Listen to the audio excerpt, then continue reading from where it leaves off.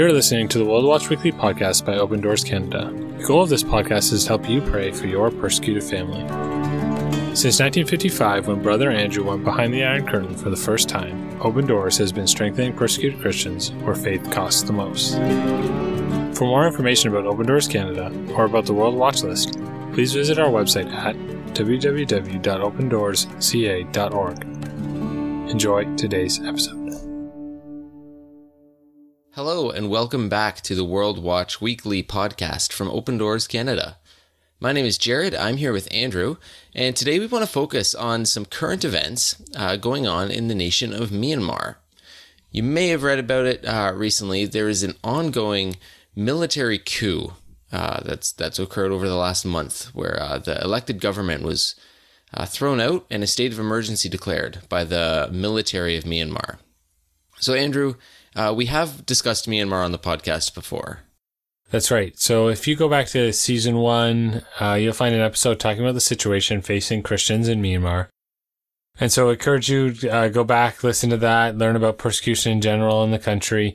Particularly, we talked about the Rohingya crisis there and how there's believers from a Muslim background who are being targeted. But today we're going to focus on what has happened in Myanmar over the past months. As Jared already mentioned, and you maybe have seen on the news or on headlines, Myanmar has undergone a military coup, leading to protests and unrest across the nation.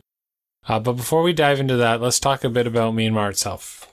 Myanmar for a long time was known as Burma. It's located in Southeast Asia and is the largest of that cluster of countries on the southeast mainland of Asia. Its official language is Burmese. The capital city is Naypyidaw, and the main religion is Buddhism. On the 2021 World Watch List, Myanmar ranks at number 18 with a score of 74 out of 100, which puts it into the category of very high persecution. It's worth noting that the World Watch List came out before the coup. The coup will fall into the 2022 World Watch List reporting period. So to contextualize this ongoing crisis, let's touch a bit on the last few decades for Myanmar. With the caveat that we can only briefly skim years of national history, it's important to realize how the military has played a role in the Myanmar government over the years. Myanmar only gained its independence in 1948. And since then, there's been consistent internal conflict between various groups. In 1962, the military took control through a successful coup d'etat. From then on, the government was under military control. In 2015, the first non-military government leaders were elected, and the National League of Democracy, also known as the NLD, took power. So that brought us to the parliamentary elections of late 2020, when the NLD won re-election. The USDP, which is the party that is associated with the military, were protesting the election results and demanded a new election. They claimed voter irregularities, other fraudulent activity. And on February 1, after the new government, the NLD, was sworn in, the military seized control of the capital in a coup d'etat. In the months since then, life has become more difficult for citizens of Myanmar. The military announced a year-long state of emergency with the plan of a new election 1 year from now. They've reenacted restrictions on public life unrelated to COVID-19, including limiting internet and social media access. Demonstrations and protesters have taken to the streets, and leaders of those protests have been arrested. The penal code has been updated to expand the abilities of the military. It's given them the right to conduct arrests without warrants, search houses without the presence of the local ward, track people down, seek information from operators, and detain people for more than 24 hours. All of these are changes from what was previously allowed. So let's talk about how this affects the church. Yeah, so in a country of about 55 million people, there's around 4.5 million Christians. And as we mentioned, its persecution score of 74 was given before the current unrest. So most of that persecution score came from societal pressure. Christians who convert, especially from Buddhism, which is the national religion, face rejection and hostility from family and community. The feelings of religious nationalism in Myanmar can cause a lot of pressure on Christians. Yeah, so basically you take all those issues in the family and community circles, and then you add this nationalistic government. We mentioned how the military was in control for decades before 2015, and many Christians remember those days and are worried about going back to them. Yeah, what one pastor had to say: "When I recall the previous military junta, I become so angry and upset that I want to vomit. When I was still a student, I remember them checking mine and my friends' identity cards and making us stand under the rain. They also confiscated our books. Once we carried our own rice to cook in our hostel, and the soldiers accused us of supplying rice to the insurgent groups and detained us. When I think deeply, if the military is going to rule over us again, I dare not imagine. My tears can't stop." Those are the words of one Christian pastor from Myanmar. Christians are also faced with the decision of how to proceed with the protests. Some have joined demonstrations in the streets, others are not convinced it's the best way forward. The protests in some places have set up barricades and barriers, and in other places the government has drawn lines threatening to shoot anyone who crosses them. It's an absolutely devastating situation. Churches and Christians across the country are praying for peace and for justice to be done. So before we spend a few moments in prayer, I want to read just some selected verses from the book of Isaiah. These are words that look ahead to the eternal kingdom of God, when that peace and justice that we long for will finally be established. It's a beautiful promise.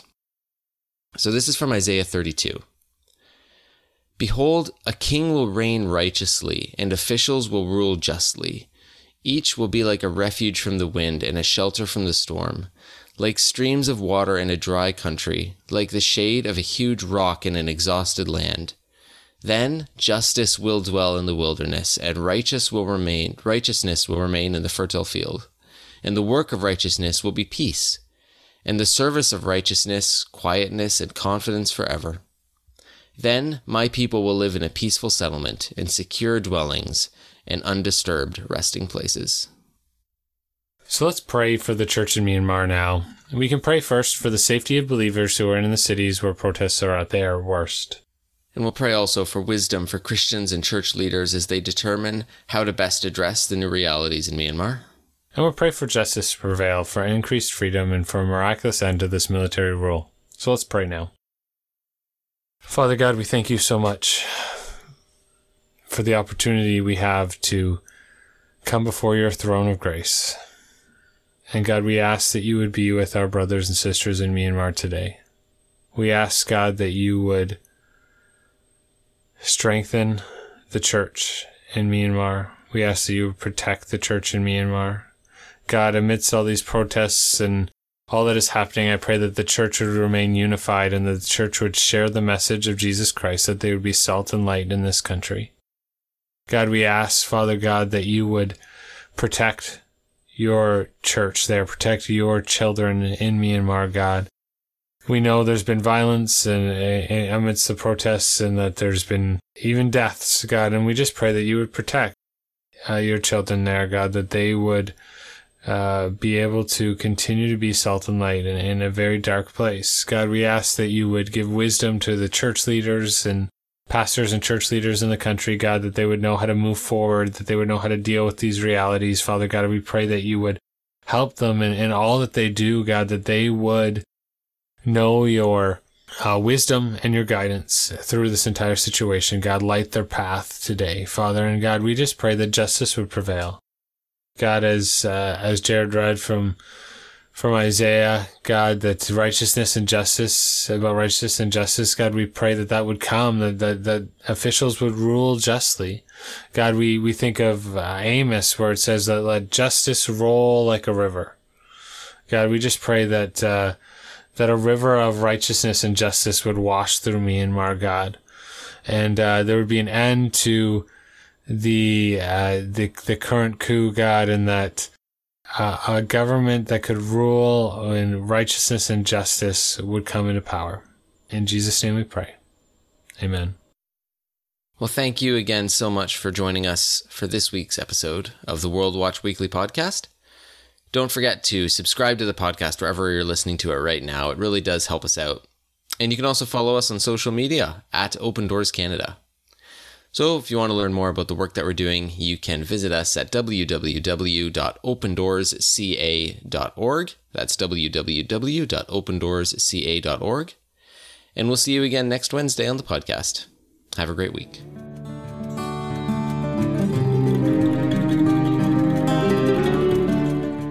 Thank you for listening to this episode of World Watch Weekly from Open Doors Canada. For more information on how to pray for our persecuted family, please visit our website, www.opendoorsca.org. Click Get Involved, and then click Prayer.